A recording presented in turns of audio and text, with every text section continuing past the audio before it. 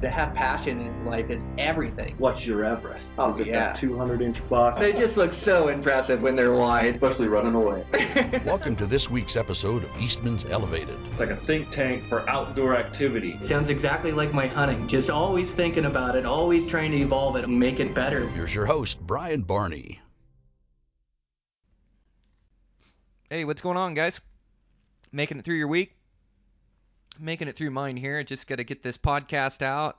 Really excited to release this week's episode to you guys. So I sat down and recorded one with Corey Jacobson. You guys have probably heard of Corey. He's been on multiple podcasts. He has his elk hunting website, Elk 101. He also did a film with Sitka, the linguist. Just a great film, really well put together. But Corey focuses on calling elk. So, I wanted to do something different for this podcast. We do get into calling as he just won the World Championships of elk calling, so we couldn't help but talk about it. But I really wanted to focus on finding more elk, like starting from scratch. How do you pick a state? How do you pick a unit? And then how do you learn that unit and dissect it? And then, how do you hunt? How do you scout? And then how do you hunt it during season? And so it was just a great conversation about elk hunting, and it may be a little self-serving too, as I'm hunting a couple different places this year for elk that I'm really excited about. But just a great conversation. I learned a lot from talking to Corey. He's super knowledgeable about elk hunting, and I'm sure you guys will too. So thanks to Corey. He's also just a great guy. I've really enjoyed our conversation, setting up the podcast and then doing the podcast. But I really enjoyed it. I think you guys will too. Sponsor for today is Taito Knives. So Taito Knives, I've been using them now for a couple years. I really like them. So they're ultra lightweight, ultra sharp, replaceable blade knives. And the replaceable blade knives have just revolutionized taking care of game in the field, like in-field butchering. I can break down an entire elk with one razor blade knife. I mean, everything from, pulling the quarters, boning the quarters, pulling the back straps, tenderloins, carving off loose meat, even taking off the head. It's just amazing what a razor sharp knife does for you. We used to have to bring multiple knives and sharpeners in to be able to butcher an elk. Their hide is so thick. But with these replaceable blade, ultra sharp, like you just change them out and then you're going again and you're skinning again or you're pulling off quarters or whatever the case is. But they're just unbelievable knives. I love Taito has came out with some new designs where they've got 550 cord wrapped on the handle. I mean, I've had to use this 550 cord to tie like racks, like when you harvest something and take off the head and then you have to tie the head to your backpack, and I didn't have any cordage, so I had to use that cordage. And now they've been coming out with this bright cordage, this orange and this neon green. Basically so you see your knife, so you don't leave it sitting somewhere. Anytime when you're working on an animal, you have to set it down to pick up a quarter, and it's so nice when it's bright orange or bright green. You just don't lose it. So a great company. I want to thank those guys for being part of the podcast. I really like their knives. So Taito Knives, make sure you check them out, guys. With that, let's see what's going on over there at Eastman's. Oh, we launched our new website. So everybody's been working really hard in the office. We've been redoing the website. The podcast has a spot on it where you can actually go to and listen to the podcast there. Beyond the Grid, you can watch some of the Beyond the Grid on there, and it's just orchestrated and organized better. So the crew's been working really hard. I've spent some time on the website. We kind of all took our time and went through it so we know it inside and out, make sure there was no bugs or anything like that. But just a great website. Everybody worked really hard on it, so make sure you check it out. Anything Eastman's, you can find it at eastmans.com. And with that, let's get this thing rolling. So it's all elk today. It's Corey Jacobson. Really fun conversation. So here we go.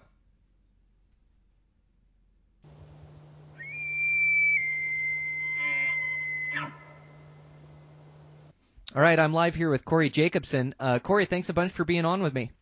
Absolutely, Brian. Thanks for having me. Yeah. Well, I've been a fan of yours. I've been watching. You've had an interesting couple weeks here. I saw that you won the World Championship elk calling. Congratulations. Thank you. Yeah, it was a fun weekend, definitely. Yeah, had to be fun. I know you've been doing those competitions for quite a while. Is this the first one that you've actually won? No, I've been fortunate to win a few times in the past as well, and this year they changed the format actually for the first time, and it was a head-to-head bracket style with single elimination, so it added quite a bit more pressure to the contest. So I think I was more nervous this year than I've ever been. Oh, so they had you head-to-head facing off, and then they judged the winner between those two, and it was a bracket style where the winner moved on. Correct. Yeah. So they just had, they seeded everybody, and then basically number one went against number 16, and on each side, and worked down through the bracket until they got to the final four, and then the final four they made come back the next day and do the same thing again with the call off between, head-to-head call off between each person in the bracket, and it was single elimination, which is hard because it's a human judged contest, and so you never really know what the judges are looking for or how they're going to react to your calling that round.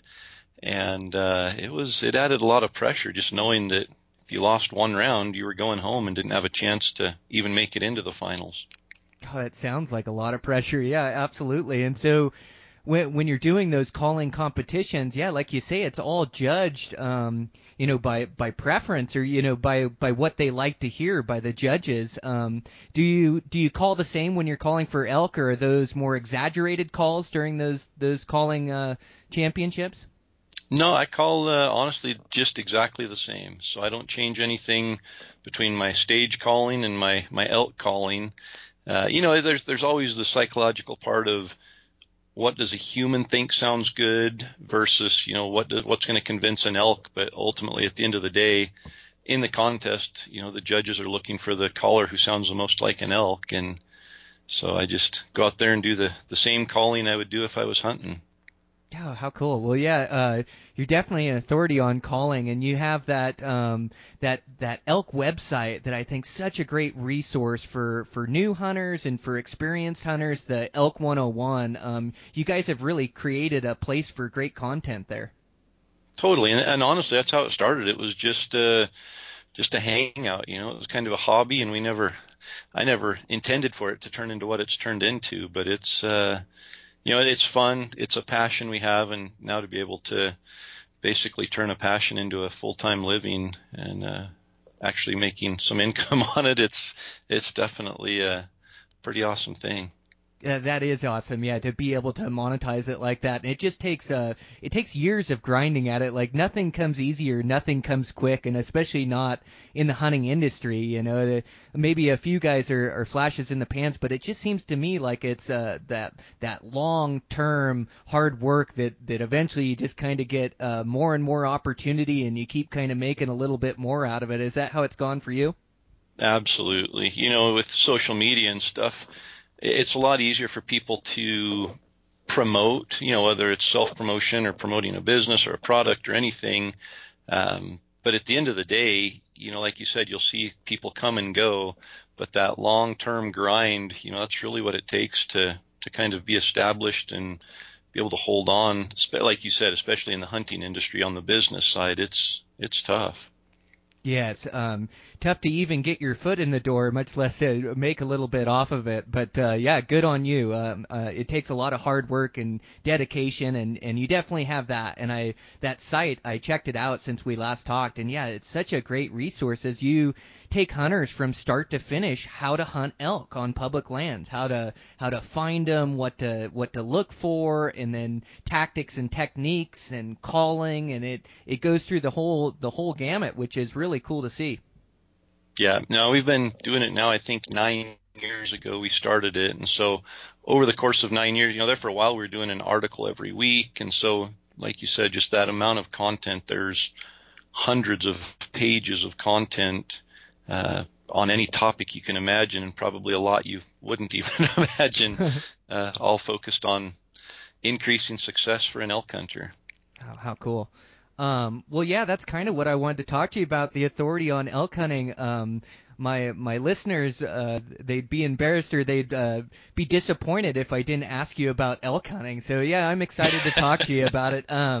So I want to This ties to me this season as I'm trying to learn some new areas and find some new places to elk hunt. As I've just kind of, I like the places that I've elk hunted over the years, but us as humans, we love to explore and we love to see new places and chase new bulls in different habitats. So I'm kind of going to some new locations this year. So I was thinking we could just start from scratch, like how to find good elk units and kind of what you look for when you're looking for a good elk unit. Totally. Yeah, no, it's, and there's a learning curve with that. I was actually just talking to a guy this morning, and he said, "Do you hunt the same area every year?" And I said, honestly, we've got to the point where we love going to new areas. And like you said, just part of it's the adventure, part of it's the challenge, and there's just some incredible country out there that sometimes we get stuck in a rut hunting the same exact areas year after year, and we miss out on, whether we find something better or just something different. But I think the first thing I do is, get an idea of what state I want to go to, kind of that broad, hey, do I want to hunt Wyoming? Do I want to hunt Colorado? And then narrow it down from there. And I just, there's a lot of resources out there to find statistics on a couple key things for me. One of them is overall population or population objective in that unit. I usually don't want to go to a unit that's severely under objective based on what the Fish and Game Department feels is the holding capacity for elk in that area. Another thing they look for is bull to cow ratio. And I've just found that the higher the bull to cow ratio is, the better hunting we've had during the rut, especially when it comes to calling elk, which is what I really like to do. And then, just looking at past harvest statistics as far as success rates and average age of the animals that are killed there, and just different things like that.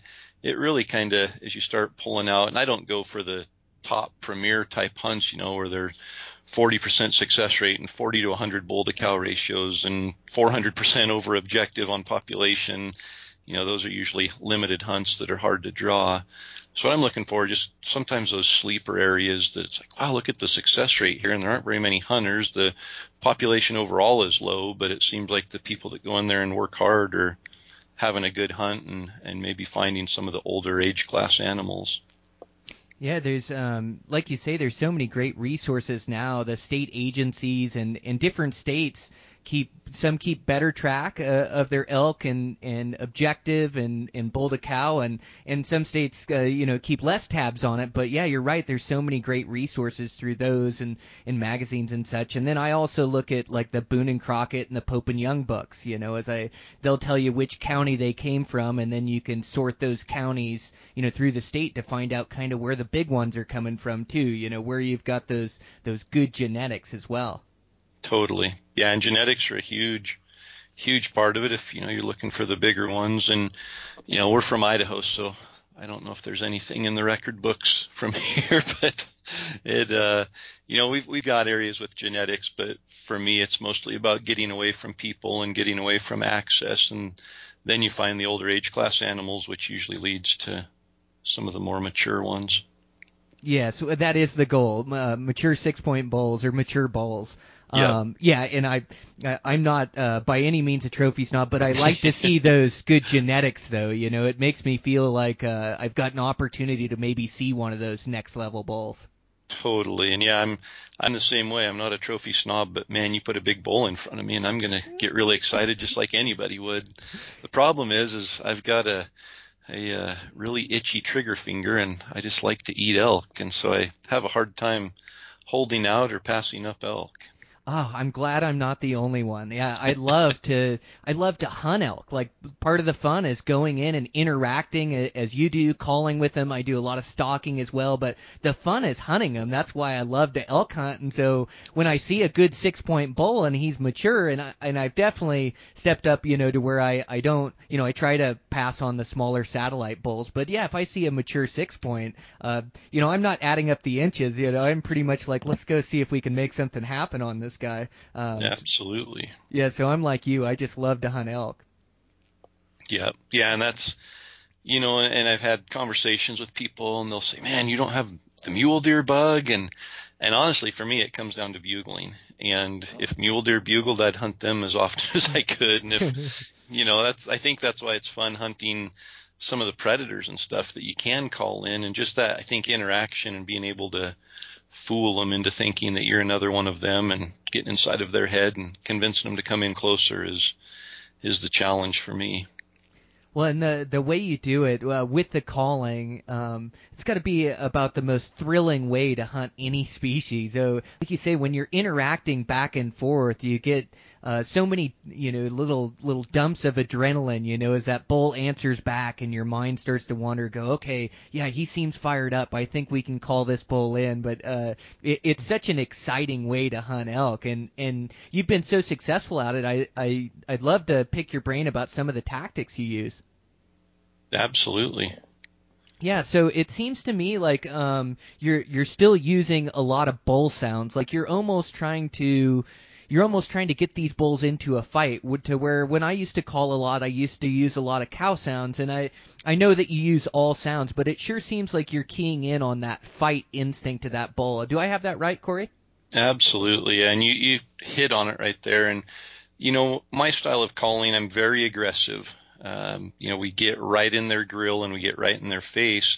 And the reason for that is I truly think that the elk react on instinct or on emotion more so than on language. And, when we sit back and we try to really dissect exactly what an elk is saying and exactly what we need to say back to it, that gets complicated. And I'm too much of a simple-minded person to get bogged down with complex things. I'd get confused and end up being unsuccessful too often. So I keep it really simple, and I just really think that when elk respond to a call, they're doing it off of emotion. And you think about the times that elk have come into calls. If they're coming into a cow call, it's that desire to breed. During September, if you can convince a bull that you are a cow that is ready to be bred, or even, that you're a lone cow, that bull's going to want to add you to his harem and hang out with you for a couple of weeks. And similarly, if you're, trying to get that emotional response from a bugle, really bulls they're coming into each other to size each other up and potentially fight to either steal cows or establish dominance. So when the rut kicks, they know which one's stronger and which one's going to get the cows. And so my calling strategies are centered around that simple fact that the elk are going to respond to my calling based on an emotion. So what I need to do is trip that trigger and kind of get that emotional response in them, either to breed or to fight. And when you're trying to convince a bull that you're a cow, if you're a lone cow and you're lonely, the cow is going to be just as apt to run into the bull. If he bugles, he's kind of trying to call that cow into him and saying, hey, if you're all alone and need somebody to hang out with, come over here and hang out with me for a while. And they're going to be a little less likely to just turn and come running right into your cow calls. Now, it obviously happens and it can be very effective, but like you mentioned, for me, the primary focus is trying to get them to fight. And if you can do that, their eyes roll back in their head. They lose all control of their senses. They aren't even thinking about danger. They just go rushing in head first looking for that fight and, dukes up ready to swing. And for a hunter, that's kind of the situation we want. So I've just found when I'm cow calling to bring them in, a lot of times they're coming in a little bit more wary, a little more cautious. They're stopping and looking.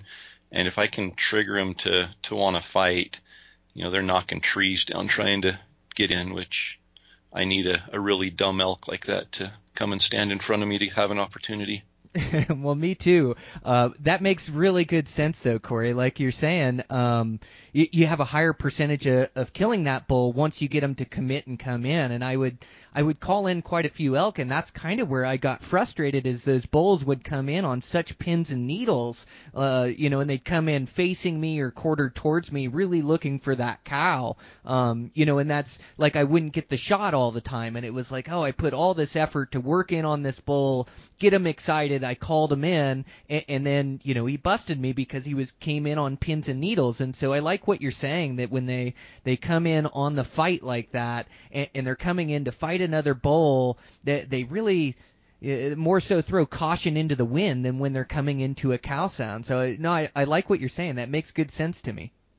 Yeah, and I really think it's a natural, instinct that's ingrained in them. Just, I don't think they can control it. I think that with the testosterone running through them in September, it's just like a human, and you get a human all filled with testosterone and get right in his face and scream at him, he's probably going to be more likely to fight you than, somebody that you're trying to have a conversation and figure out exactly what each other's saying. So I resort to that and go straight into name calling and insulting and try to make him want to fight. Well, then it's kind of reading the mood of the bull, right? And what he responds to and reacts to, and kind of you're almost reading the language and knowing when to bugle back, like knowing when to cut him off on a bugle to really get him fired up, and knowing when to kind of ease into it and kind of get him more fired up before you cut him off. But it's all about reading that mood of that bull and what he responds to and kind of what fires him up, wouldn't you say? Absolutely. Yeah, and that's, we're very aggressive and probably too aggressive, but I really think that aggression, especially when you're trying to call elk in, is important. And like you said, you have to read their attitude. And if you've got a bull that's just a weak bugle, that he doesn't have cows, you see him over on a hillside by himself, he's not interested in company, he's getting hard to get fired up, it's going to take some work and some massaging to get him ready to fight. And on the flip side, if you get one that he's firing off from a half mile away and he's already working your way, then it's going to be a little bit easier. But yeah, and my strategy for calling is the same regardless. Like you say, you just have to read that and apply it maybe at a different time or work up to it. But when I ultimately get in and get set up, that strategy stays the same, whether it's a young bull, a big bull, whether it's fired up, whether it's timid, whether, whatever it is, I approach it the same. Yeah. Well, and I think I think one of the big mistakes guys make too is calling and getting that response back from that bull and kind of calling back and forth from a distance, and you're almost like letting that bull know where you're at, and he can keep tabs on you, and he feels safe at that distance or even moving away from you. And I think the move is to use your calls to locate those, and then to beeline for those elk and try to get in really tight before you make your setup and before you start to try to call that bull in. And I think, calling tentatively at first until you get in and make that setup and have them fired up, but not calling too much. You don't want to sound like an entire herd of elk freaking, the goal is not to sound like 100 elk and try to bring this bull from miles away to come into your party. I think at least for me, it's to try to locate them and then move in close and begin to call at them there and almost make them have that fight or flight reaction to you. I couldn't agree more. Yeah, I think the most important aspect to calling is getting close. And, you hear people say all the time, I called and the bull just bugled and ran. And like you said, if you're calling from 500 yards away, there's a couple things. They have time to process everything. If you're a human being and you're yelling at somebody from 500 yards away, or you're just talking to somebody at 500 yards away and you say to them, hey, I really don't like you, they probably aren't going to come running straight at you wanting to fight. But if you get up in somebody's face and catch them off guard and by surprise and start screaming at them and insulting them, there's a chance that they're probably going to take a swing at you. And elk are kind of the same way. They like their space, and if you get too close and get in that personal bubble and start insulting them, their reaction is going to be way different than if you're standing back a long ways just talking timidly to them. Yes, absolutely. Yeah, I agree. Yeah, and that it almost turns into a combination between calling and spotting and stalking at that point, right? Because you have to know when to slow down so you don't bump that herd of elk, but you're trying to get really close to them to make your setup to call that bull in. Absolutely, and we call that shadowing, where we actually use some calling and then just get in and spot and stalk. And, a lot of times with those bigger herd bulls, especially later in the rut, they're focused on breeding. They've got cows that are coming into estrus sometimes by the hour, and they're not going to leave those cows. And so they're very vocal. And if you can get in there with them and just keep moving along and wait for them to make a mistake, that can be maybe a caller back behind 200 yards or 150 yards, just keeping them talking while you just slip in and kind of spot and stalk on them. It's kind of a good hybrid approach to it. And, obviously the goal is to call them in, because then you have the upper hand. You're set up in a position that you control, in a position that you've chosen to bring that bull in. And if you can get him to commit and come in, that's ideal. But sometimes that's easier said than done. Yes, it can be. It can be a challenge. I like your term shadowing. Yeah, I've used coyoting before, but I like shadowing. That's a good one. Yeah, where you just kind of keep moving with the herd and kind of waiting for your chance to make your move or go all in. And like you say, you can keep pretty good tabs on them too vocally, but that can be deceiving as well. They sometimes bugle facing away from you, or it echoes off canyon walls. And I know I've made that mistake more than once, where I think that bull is farther away, and I kind of rush in, and then I rush right into the back of the herd and end up blowing them up because I thought they were further. But yeah, definitely, like keeping with that herd, shadowing them until your chance. And a lot of times too, their bedroom is a great place to call. You mean you would go into their bedding areas and hunt them? I get that all the time. I don't know if it's, whitetail mentality or what, but I absolutely love hunting elk in the middle of the day in their bedding areas. And, I think there's a couple of reasons. First off, in the mornings when they're very vocal and very active, so you hear a lot more bugling then, but they're usually on the move going from their feeding areas back to their bedding areas. And to catch up to that herd and to get that bull to turn and leave the cows and come down the hill to you, it can be difficult. And, the other thing is you're climbing up the mountain, following them up there, and the wind's going to switch, eventually at some point in the morning. And if you're behind those elk and below them and the wind switches and starts going uphill, you've spent all morning trying to catch up with that elk. And then in a split second, he wins you and it's game over. So I would love to, get on a parallel ridge and just follow them up to their bedding areas and then climb up above them. And once the wind switches and gets stable, so it's coming up, drop down in there. And, those bulls aren't moving. They're territorial. They don't want a competitor in their bedroom. And it just seems like our successes have really increased dramatically by hunting them in the middle of the day, just as far as getting them to commit to a call in. A lot of times all it takes is just one call sequence and they're up and coming in at a pretty good rate.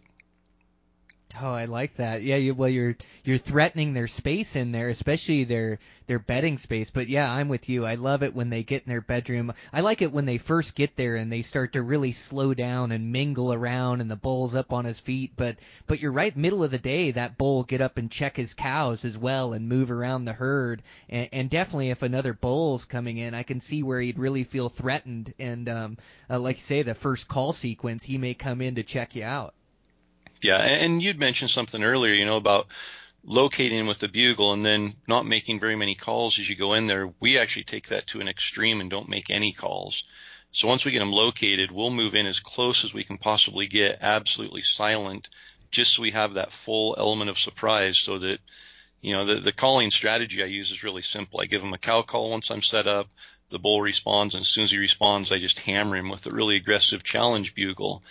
And when you can get in close and you have that element of surprise, that bull hears that cow call and, his first reaction is just to respond to it in some way. And when he does that, he's not anticipating that there's a bull right there. He's talking to this cow that's just a lonely cow. And before he gets done hitting on her, we challenge him and call him every name we can and insult him. And that whole fight or flight thing just seems to trigger. And when you get into that bedding area, it seems to just be magnified that much more, because they just really don't like company that close to their cows, especially insulting them. Oh, I like that sequence, that cow call, and then as soon as he responds, you cut him off instantly. That's just gotta infuriate him. Where he just it's gotta make those bulls so mad a lot of the times, I would think, where they just come rushing in. That sure sounds like an exciting way to call them. It is, and you can call elk from distance and you can bugle them, you can cow call them, but man, when that trigger trips for them to fight, they'll knock trees over coming in, and they'll be slobbering, their eyes will be rolled back, and they've lost all senses, and they just want to come in and fight. It's just a natural reaction. And yeah, for a hunter to be sitting there watching that unfolding, you got a bow in your hand and here comes the elk 150 yards away storming off the hill. And especially if you can have a partner, as a caller 50 or 60 yards behind you, it's just, what's going to happen. And of course, there's still 100 other things that can and usually do go wrong, but just getting that elk to commit to that calling setup is a huge step towards being successful. Well, I definitely got off topic, but I knew I would. I knew I was going to get into calling before we ever got through finding elk areas, but I just had to. But no, that is such great information, Corey.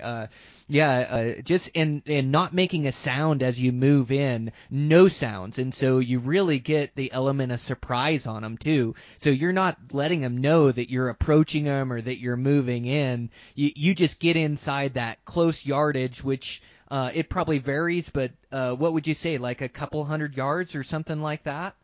Yeah, it really varies on, the terrain and everything. If you're in wide open stuff, sometimes you can't get closer than 300 yards. And on the flip side, if you're in really brushy stuff, you get inside 200 yards and you start making noise. And so you just have to really judge it, that just get as close as you absolutely can.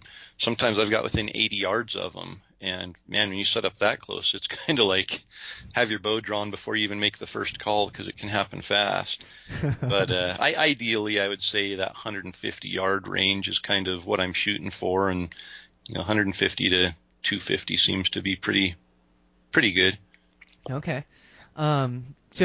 So back to finding elk, if we could circle back to that, because I did get off topic. I'm sure we'll get back into calling, as there's so much great information to talk about there. But locating more elk. So we've picked our state, and now we've broken it down into units, and we're looking at population of elk. And I'm like you, even if big elk come from there, I want to see good populations of elk before I'll commit my time in there, because elk roam so much country that it's really easy to go and cover a bunch of country and not see or hear an elk for the day. And so I just want to put all the odds in my favor and hunt a place that has good populations. And then where do you go from there, Corey? Do you start looking at maps and studying the kind of the mountains and how they lay out, and national forest and wilderness and access points? Is that what you start looking at? Yeah, even I don't get too.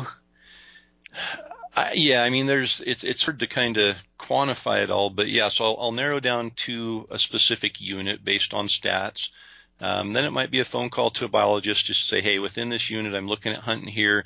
What can you tell me about this mountain range versus this one? Just an idea of hunting pressure, idea of elk numbers. We've hunted some units where it's a vast unit, but 90% of the elk in that unit are concentrated on one mountain range. So to pick out a spot over in the southeast corner of that unit where there absolutely just aren't elk, even if it looks like elk country, it'd be a waste of time. So I try to just collect some intel, just some general, a lot of times I'll have people say, well, I called the Fish and Game Department and they weren't helpful at all. They were very vague. And I found that if you ask vague questions, you're going to get vague answers. And the more detailed questions you can ask about, hey, what kind of pressure does it get at this trailhead? I'm thinking about going and hunting there. Have you been there during season? Are there 8 horse trailers there, or is it vacant during September? Just asking them very detailed questions to help narrow down the area a little bit more, maybe into a sub area within the unit. And then from there, once I've identified kind of that sub area, I usually get on Google Earth, and it just, something that gives me a 3D look and allows me to find the 4 features that I think are probably the most important for locating a hunting area. And that's number 1, north-facing slopes. So I'm looking for just the heavy timbered north-facing slopes where an elk's going to be most likely to bed during September. It's cooler on that north-facing slope. It's thicker. They're safer. It's kind of their sanctuary where they're just going to feel safe to bed. So I'm identifying all the north-facing slopes. From there, I'm looking at feed sources that are close to it. So on, mapping service, I'm looking for something like an open ridge or a clear cut or a meadow where there's just going to be some tender green grass or, good feed for them. I'm looking for water. And the nice thing on Google Earth, you can go in and pick the date for the imagery that's displayed. So I'll just find one from the last couple of years that was taken in September and look at it and say, okay, there's water here. There's green. You can just tell those lush green draws. And I can already start envisioning wallows in those draws, and there's a ridge up here with some feed on it, and there's a meadow down at the bottom where they can spend the night rutting and feeding and bedded down. And then there's a north-facing slope just over the ridge, and pretty soon those three areas you can triangulate those three items. And really, when you're looking at a sub area like that, there's only going to be probably 5 or 6 areas that kind of jump out and say they have all three of these things in close proximity to each other. And then the fourth thing I add in is it has to be at least a mile away from a road. And if I can find those 4 things, especially with the food, water, and bedding close to each other, it usually narrows it down pretty quickly to a spot within the unit that I want to go and check out. Yeah, that's great to get your insight on elk units like that. It does take experience looking at them and proving those units right or wrong, but that definitely gives you good starting points and good game plans, and like you say, 4 or 5 different places that you have to check out. At least a couple of those are going to hold elk usually. I really like the north-facing timber. That's something that I haven't looked at a lot, and so that's the cover that the elk use, and of course they like benches on that north side and that thick cover, but that's something that I haven't really looked at on Google Earth too much when I'm looking at elk spots, so I'm definitely going to key into that more. Absolutely. Yeah, it's just like you said, just their sanctuary. And as you said it, and as you were describing it, I was thinking, how many times have I got into elk on the north side, and that's almost always where they seem to bed. They love feeding those south sides and feeding those meadows and open ridges like you're talking about, but there just isn't enough food in those north sides and that thick cover. They use that for bedding. Yep, absolutely. Yep, and elk, they need water every day, if not twice a day. And so water is so important. And a lot of these mountain ranges, especially like in Colorado and Wyoming, a lot of them are grass tops where, and usually that's where a lot of the mule deer like to live, is up on the grass tops. But elk can't live that high, or they've got to live where there is water. And they can live up that high. They can live at 12 and 13,000 feet in Colorado, especially during the early season, and then above 10 in Wyoming. But they've got to have water there, and so that's such another key element that you mentioned. Definitely, yep. Mm-hmm. And so I also, like you say, changing the dates on Google Earth. I think that's an important one. Like, that's a really good tip, because it looks totally different. In the March or April, it may look all green and lush, or I guess that would be June in the high country, would look really lush and green, everything. But as you go later, you start to find where the lusher, greener grass is in those bottoms and such, and you can kind of read where the water is, and you can also read where the better food is and see where the grass gets burned off on south facers. And a lot of times those meadows are almost better on a north facer, like in that September season, I found. And it's, I don't know if Google Earth, if you, when you open it up and go there, if it automatically assigns, a recent imagery from the same month that you're looking at it. I don't know how that works, but I do know that, like you said, it changes drastically from June to September on what those images look like. And forever, I just went into whatever the standard default image that came up was and didn't realize you could change them. And so I'm looking, like you say, and it's like there's green everywhere. This draw's got green, this draw's got green. And then I go there in hunting season, and the first instinct is, well, this must be a really dry year, because I'm not seeing water like I anticipated. And all these spots that I put on my GPS that I thought were going to be sure wallows are dry. And once I found that, you can find the green spots in September on Google Earth, and then pretty certainly that there's going to be water there during season. Yeah, absolutely. Well, and I like to see how the mountains lay out and see how I'm going to move through them. I love to look at big drainages, where I'm looking or listening to a lot of country in there, and then I'll work that big drainage by working a ridge, off one side where I can kind of glass into it or call down into it. Do you look at things the same way as how you're going to move through country and how you're going to hunt it? Yeah, for sure. We'll look, like you say, and just find a big ridge system and say, okay, if we get on this ridge, we can hike up to here, and there's 7 or 8, drainages that come off of that ridge system. We can call down into both sides as we're going up there. And so we're really looking for the the ways that we can minimize how far we have to go while maximizing how much actual area we can cover with the location bugle. And so, yeah, Google Earth is super helpful in that you can almost see the routes that you want to walk and have a game plan for when you get there. And we're talking all of this stuff we've talked about for locating elk. We haven't even stepped foot in the actual unit yet. We're doing all of this remotely. And then if you are able to step foot in that unit, you're really quickly able to confirm whether, you can verify whether the things that you've researched and think you saw are actually there. And, you can look for some sign that will indicate that it's going to be a good place to hunt in September. Yeah, so that is the next step. You're right. So, okay, we've picked out our unit. We've narrowed down which mountain ranges we liked. We've got 4 or 5 drainages that we've picked out. We know how we're going to hunt them and what we're going to look at.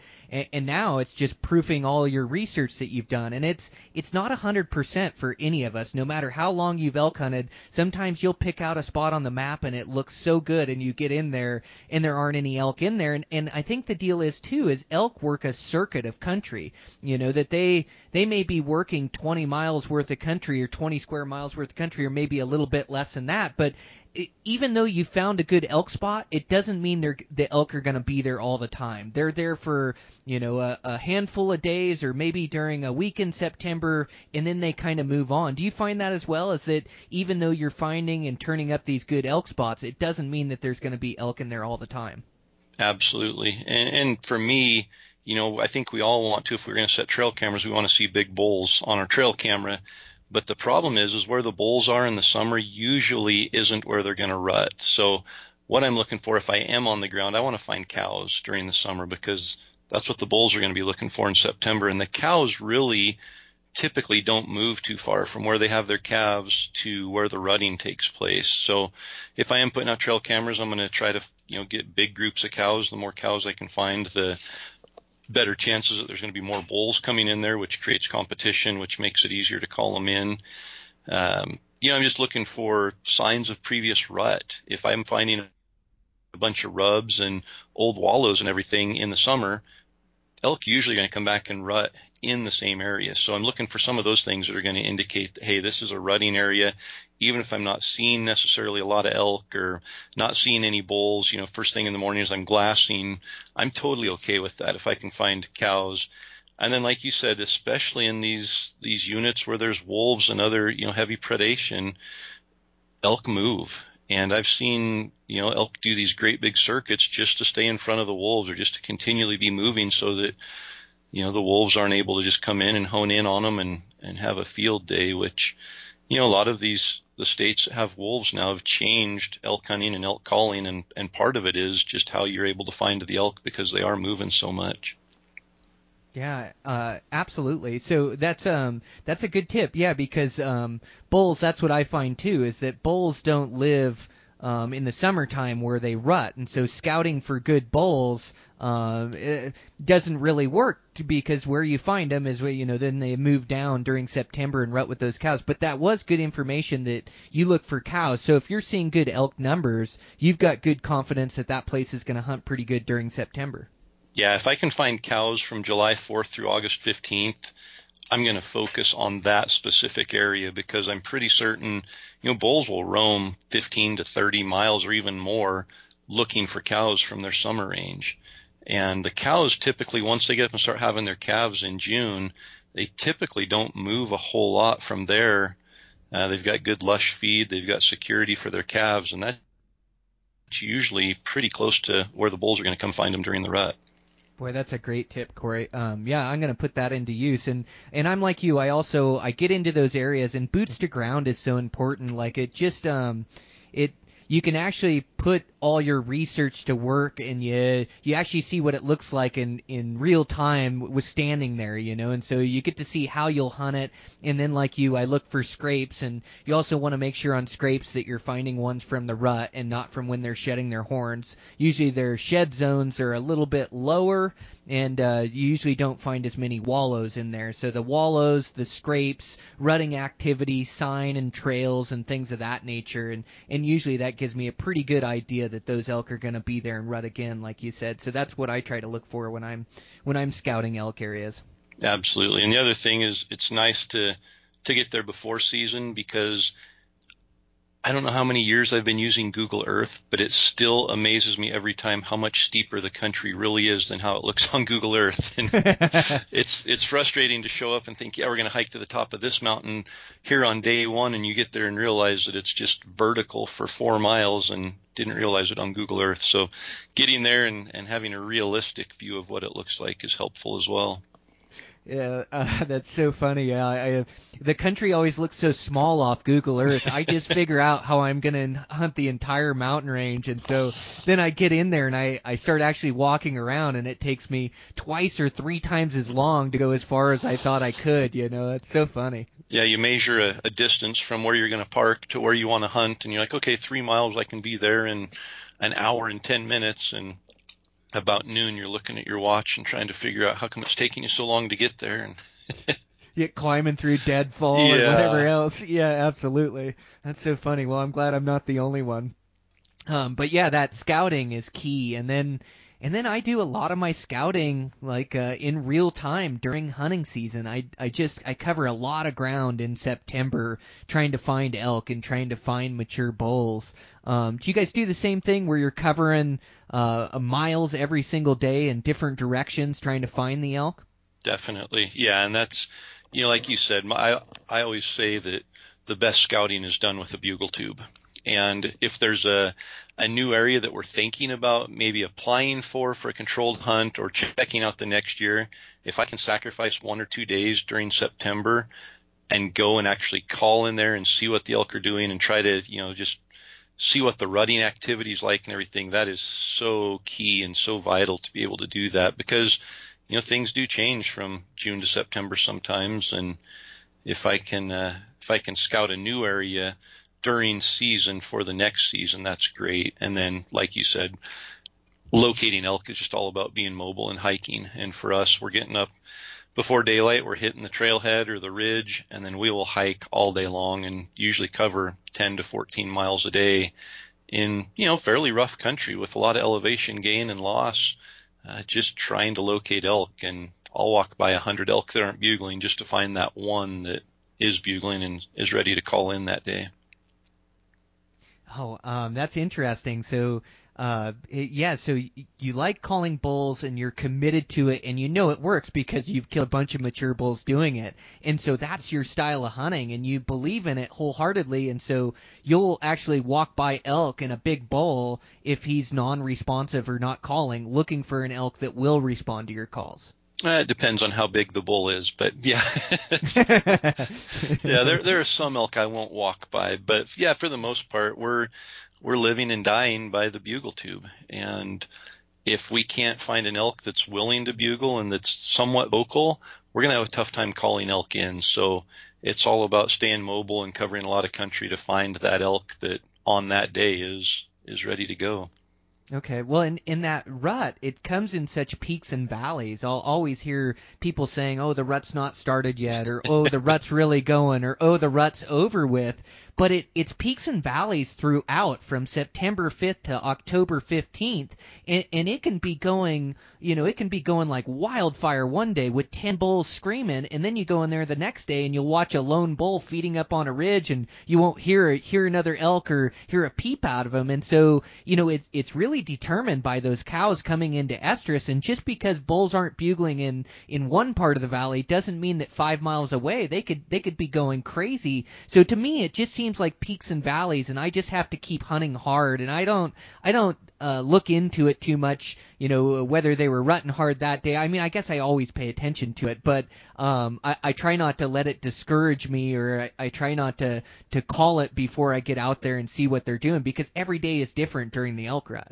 It is, and that's part of the adventure, I think, is just finding out what's over the next ridge. And we have a saying that, on those tough days, it only takes one. So we just got to keep going and find that one. And it might be right over the next ridge. It might be 3 days later, several drainages over, but we're just covering as much country as we can to find that one bull at a time. And, it's really nice when you get into drainage and there's 6 bulls, and you know that you can go from one to the next when you mess up and have more opportunities. But really, we're trying to find that bull that's ready to be called in, because it's going to make us more efficient. If we can find the bull that's ready to go, we can spend our time there finding him and call him in and create a good opportunity out of that. Or we can spend a lot of time trying to make the elk come into us when they aren't ready to. And I just think if we can find that right one on the right day, our chances of calling him in and then of killing him are definitely much higher. Yeah, it makes sense. Yeah, and it sounds like you're really looking for spots. So we touched on pressure a couple times, but it sounds like for calling, you want to find the least pressured elk that you can get, and so you're looking for a lot of secluded drainages. And you say a mile away from a road, but you're looking for places where people aren't getting to and aren't calling at those elk a lot. Do I have that right, Corey? Absolutely. Yeah, the more times an elk hears a bugle and simultaneously winds a hunter, smells a hunter, they just become more call shy and they're more wary the next time. And it takes that much more to fool them. And if I can get back in an area where no other hunters have called to the elk for the last 3 weeks, I just, I really feel those elk are going to be more prone to responding and coming in to those calls than if they'd been pressured and got their nose full of human scent a couple times. Well, yeah, I notice I spot and stalk a lot for him too, and I noticed that hunting high pressure elk, they're like hunting a different species. They know humans are after them, and they're really looking out for you. To where hunting an unpressured elk, I mean, it is. It's like hunting different species when you're spot and stalking, and so that's where a lot of my change is coming from too. Is I've hunted some higher pressure units that have a ton of elk in them and a ton of mature bulls, and it's been really fun. And seems like every year I can turn up a good 6 point and get an arrow in them, and we can make it through the winter, as far as eating elk for the winter. But yeah, I just notice a difference in those elk by the pressure they've had put on them, and so I want to get back to my wilderness roots and chasing some of these elk that are unpressured. I think I'm going to have a better chance at, once I find the bull I want, killing that bull. Absolutely. And just the experience of it, when you're continually bumping into other hunters, or other hunters are bugling down on top of you when you're set up calling an elk, or you're chasing elk that have just been hunted and hunted and hunted.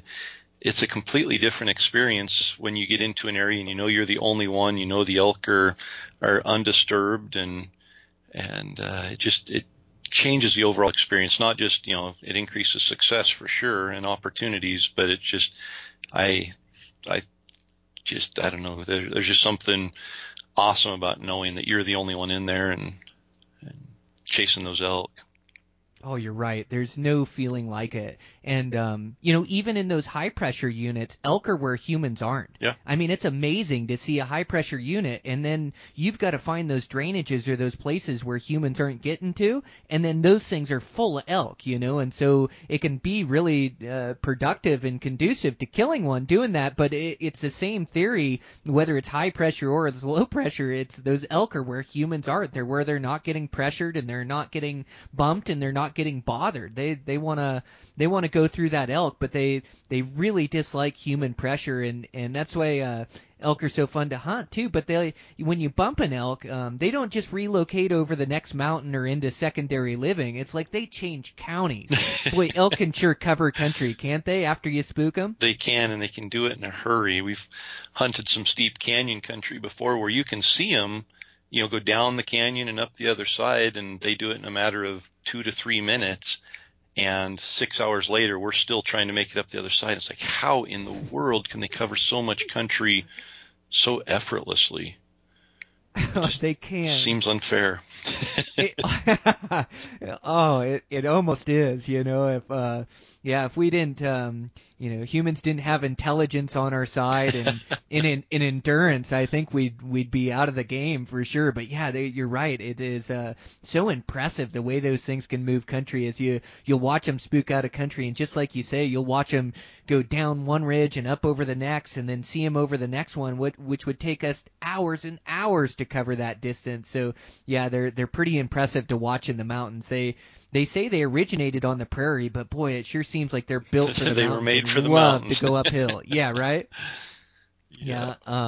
Yeah, and they love to walk uphill too. Boy, elk will just go and go and go uphill. It just doesn't even seem to slow them down or bother them. No.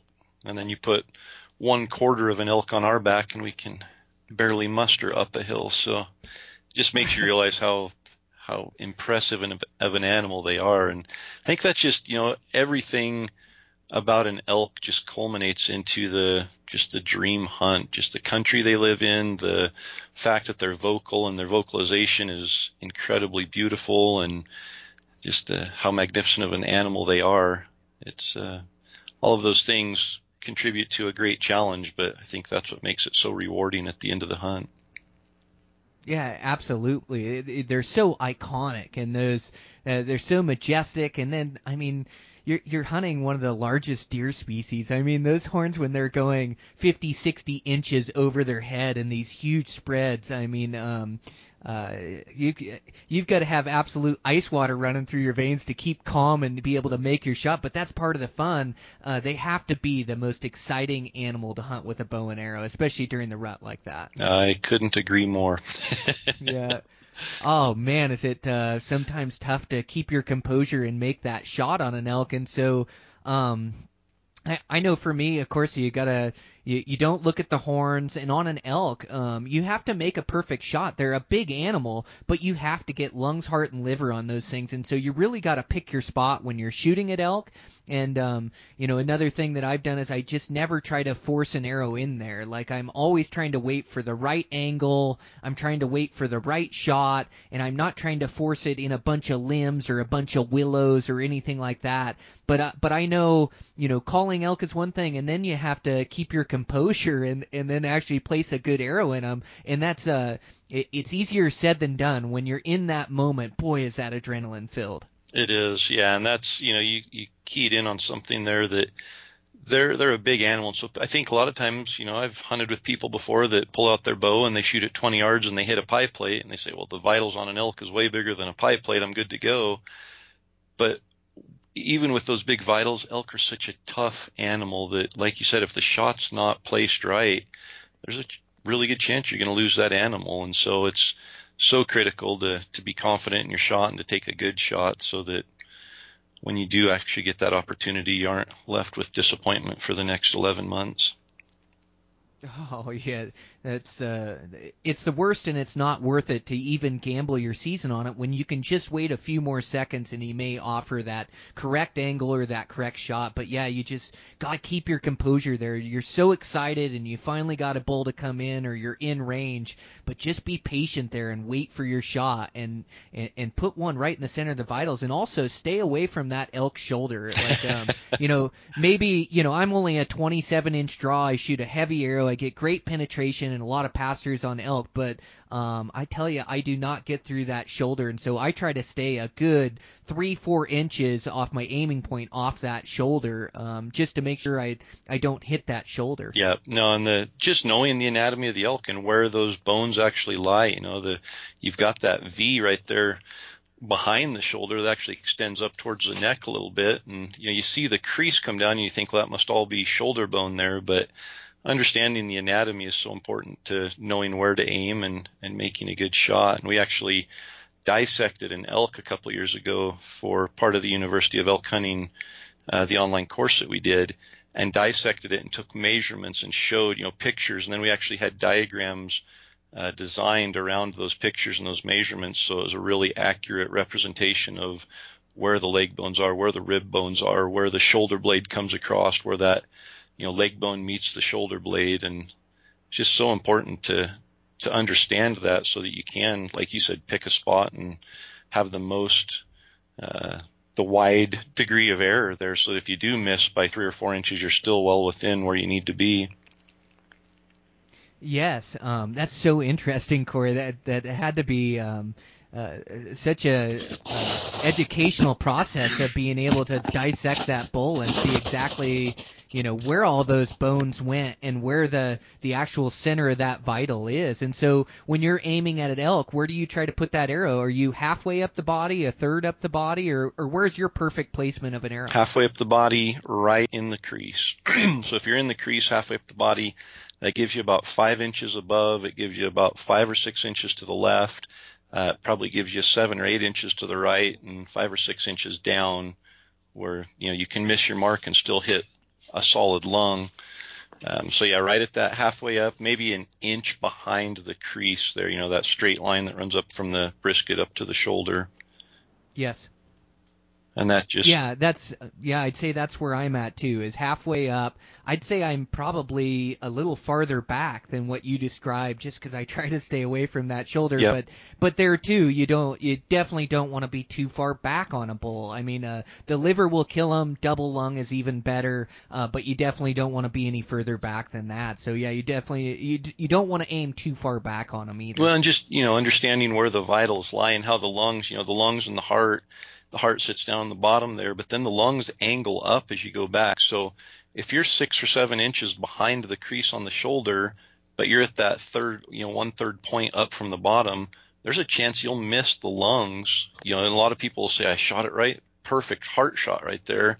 And just being 5 or 6 inches back behind that point can turn your day into a long tracking job and potentially not finding an elk. So it's so important to understand where the vitals lay, where the bone structure lays, and then kind of find that center mass of where you've got the largest degree of potentially making an error and still coming out with a good shot. That's exactly how I look at it too, Corey. Is that margin of error, so you can miss to the left, miss to the right, miss high, miss low, and you still get that bull. That's the spot I'm trying to aim at too. Yep. And honestly, the project of dissecting the elk started from analyzing the frontal shot.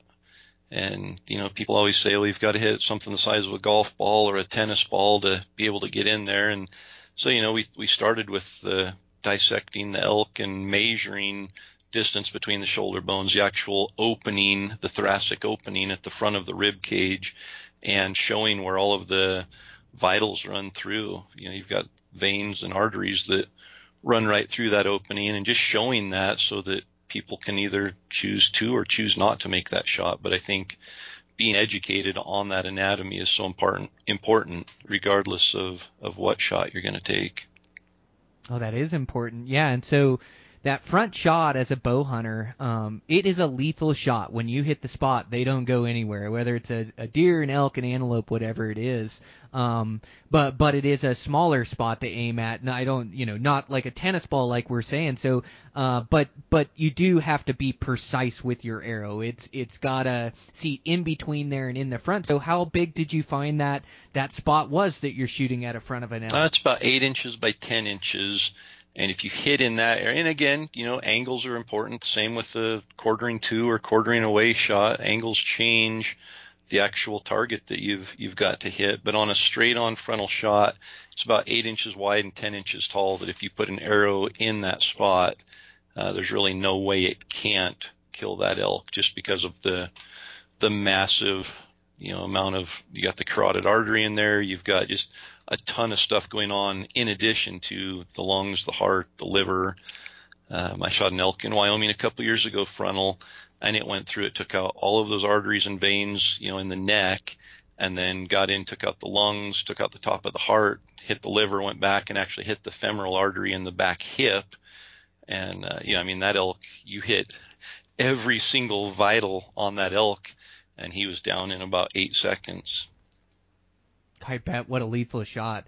Yeah, my rule of thumb is I try to have him a little bit closer, like if I'm gonna take that shot, just because elk are so big, and I don't want to make that mistake. I don't want to ruin my entire season for it. But it's good to have the education and the knowledge about where to put that arrow in there, and it is a lethal shot, like you're saying. I just try to have them a little bit closer if I'm going to take it, and especially like you say, the angles can play a part in that too. Like a straight on front shot is different than a quartering towards you shot, and a quartering towards you shot, you're trying to slide it right on the inside of that shoulder, and that can be a pretty tough shot to make where there isn't a lot of room for error. So you just, like you say, learn the anatomy, have complete confidence in your shot and your equipment, and that shot will kill an elk. Totally. Yeah, and by the way, that shot was 6 yards, and I agree that that's a shot for closer distances than, like you say, it's a smaller target, and so you aren't going to be shooting 40 and 50 yards frontal on an elk and hoping to have a good outcome. I think it's important to visualize where you want your arrow to end up, not the impact point. And when you start doing that and looking and saying, okay, his lungs and heart are right there, if he's quartering to you pretty sharp, like you said, that leg bone and shoulder bone are actually covering where you want your arrow to end up. And if you just shoot at that aiming point like you would if he was straight on, you aren't even going to penetrate that body cavity. And so understanding the anatomy, knowing where you want your arrow to end up, and then choosing an aiming point based on that is the recipe for a good shot. Yeah, 6 yards, that's dang near self-defense, It was. Corey. That's pretty exciting. I shot one bull that way front on that, was, he was 6 at the farthest, he was just a couple steps. I was kneeling down there, and he came right up over the rise right where I was, and I was able to draw when I saw his horns coming and walked up over the deal, and it was like that same yardage, 4, 5, 6 yards, somewhere right in there, and put one right in the front. And they don't go anywhere when you hit them right that way. No, they don't. Yep. But and then also so you've made that shot on the elk. The job isn't done there. Those elk are so big and so tough, and they can lose so much blood that even with a good shot, a lot of times you got to be pretty good at blood trailing those elk too. And so right after you make the shot, don't get too excited. Like stay right where you're at. Stay quiet, or maybe call to them, but wherever that bull goes, make sure that you pay attention the last spot you saw that bull. Which direction was he headed? Where was he headed out? Because sometimes it takes him 100 yards or more to start bleeding real well. Absolutely, yeah, and you nailed it right there. Don't overdo the calling, because that just, if you start just going crazy with bugling over and over and over and all these excited cow calls, that just makes them more nervous and makes them want to get out of there faster. Just a couple calls just to settle them down, let them know that, hey, it's just an elk here. Don't know what happened, but why are you scared? Slow them down. Because a lot of times, if you can get them to slow down and stop at 100 yards, they'll bed down right there. And then if you can slip out and just, stay back and stay quiet for 30 minutes, that's sometimes all it takes. And, we're talking a less than ideal shot. But once you bump them, if you get all excited and they realize there's danger there and you start talking or let out a war whoop or something, those things will run for miles sometimes just on adrenaline. And like you say, if it's a questionable blood trailing or, the shot's not leaving a lot of blood, it can be really difficult to recover that animal. So extremely difficult. Yeah, they're so tough. And so you pay attention to where they go. Make sure you're staying quiet. Don't try to run over the ridge and see them or see where they're going to or think that they dropped. Just hold still. Just be quiet. Let that time pass, especially on an elk. They're so big and so strong. And like you say, if you jump them, it could be game over. You could never find that bull. And then, I always try to find the blood trail. I never get in front of my sign or get in front of my blood trail. Like I know that my blood trail is going to lead to that elk, and I followed so many of them over the years. I know that they zigzag and go this way and that way, and so I try to get a direction of that bull, but I also read that sign as I go, and I may have my buddy behind me stand at last blood. I try not to step in the tracks. I try not to step in the blood, and then if it gets, the blood trail gets real skinny, I'll mark each blood drop with a vertical stick or with my buddy standing there until we find the next blood, and then I just keep working that blood trail slowly but surely. The blood trail will lead to the bull. Totally, and we use flagging ribbon for the same purpose. And a lot of times, you'll, like you say, if you're having troubles finding blood and it's 100 yards between drops of blood or something, we'll hang a flagging ribbon everywhere we see blood, and then we can look back up the hill 200, 300 yards sometimes and kind of get a line. So, okay, he's moving in a straight line here, and we can look ahead and say, there's a draw up there. I bet he's going to that north face there. There's probably water up there. And if we do run out of blood, then it gives us ideas of where we can go and start gridding and looking for it. But yeah, I really think that being a good tracker and a good blood trailer is a key component to success, because elk are tough animals, and not every time will they drop in sight. And even with a good shot, sometimes you have to track them for a half mile. And if you aren't good at that and tracking them and following the blood trail, they're probably going to end up dead, but you might not find them until it's too late. Well, and even a good shot, sometimes you just don't get an exit hole on it, or maybe you hit them a little bit high and the cavity's got to fill full of blood, and so it's just not always a perfect scenario. And so you don't get too excited after you shoot a bull. You make a good shot on them. Don't get too excited. sit there and be quiet, wait your time. You kind of judge by the shot, or at least I do, by where I saw the arrow hit. If it's a good shot, I'll give the bull an hour or so, or hour and 15, and take up trail. If it's a marginal shot, I'll give him a few hours, and sometimes if I hit him in the evening, I'll even give them overnight. I just know if I jump those bulls, when they're hurt like that, I'm not going to get them. And so I try to judge my tracking time by where the arrow hit. Do you do the same? Yep, absolutely. Yeah, and same thing. If it's a shot back behind the diaphragm there in the guts, it's 3 or 4 hours for sure. And a lot of times they'll only go 100 yards or 150 yards and bed down. But even 3 hours later, sometimes they're fully alert and laying there, and you've just got to really go in just quietly and slowly, and try not to bump them. And if you see them, try to watch and see, hey, can I get another shot, or do I need to back out longer? And you always, as aggressive as I am for hunting, I flip into very cautious and tentative when it comes to tracking. Yeah, me as well. And yeah, I think whether you're calling or whether you're spot and stalking, I hunt elk aggressively too. I think they're just meant to be hunted aggressively, and I can't just sit back and watch and wait, and I've got to make a move. I've got to go in there. I've got to go coyote that herd, or I've got to go try to kill that bull. And I try to not get reckless and not get busted and chase those elk out of there, but I've got to get in the mix if I'm ever going to kill that bull. Totally, yeah, and that's with calling. We're trying to create an opportunity rather than hope an opportunity happens, or wait for an opportunity. We're trying to create an opportunity, and I'm sure the same with spot and stalk. I was going to say opportunities to spot and stalk. It's been more out of desperation because the elk just simply wouldn't call, so I had to resort to spot and stalk. But it has to be calculated, and absolutely we're aggressive regardless, trying to create an opportunity, but it's not a reckless aggression. Mm-hmm.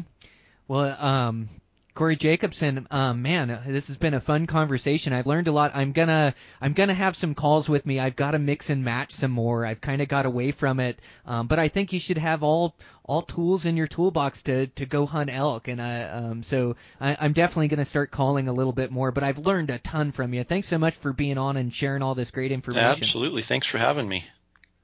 Yep. And so guys can find you on Instagram or Facebook, and then you've got the website Elk 101, which again is just a great resource for elk hunters at any skill level. For sure. No, we'd love to meet other people who are passionate about elk hunting and share some of our experiences with them.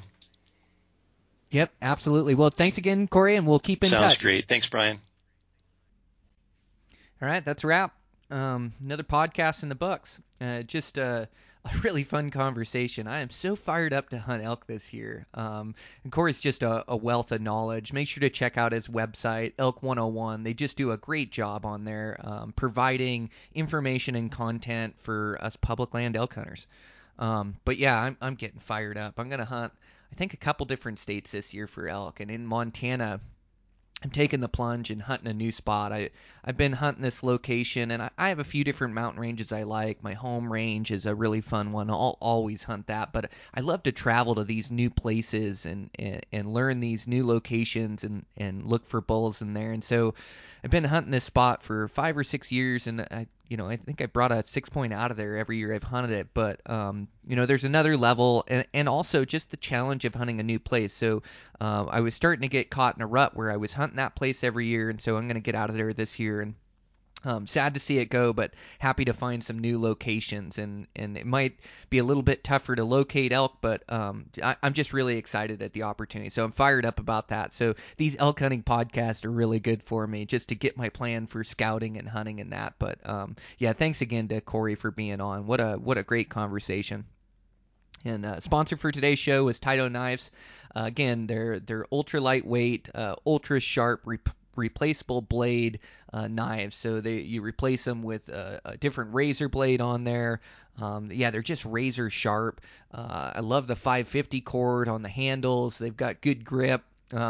Just a super knife. I really enjoy using it. I've been using it for the last couple years, and they're just doing a great job. And I love the bright handled ones, the bright green and the bright orange.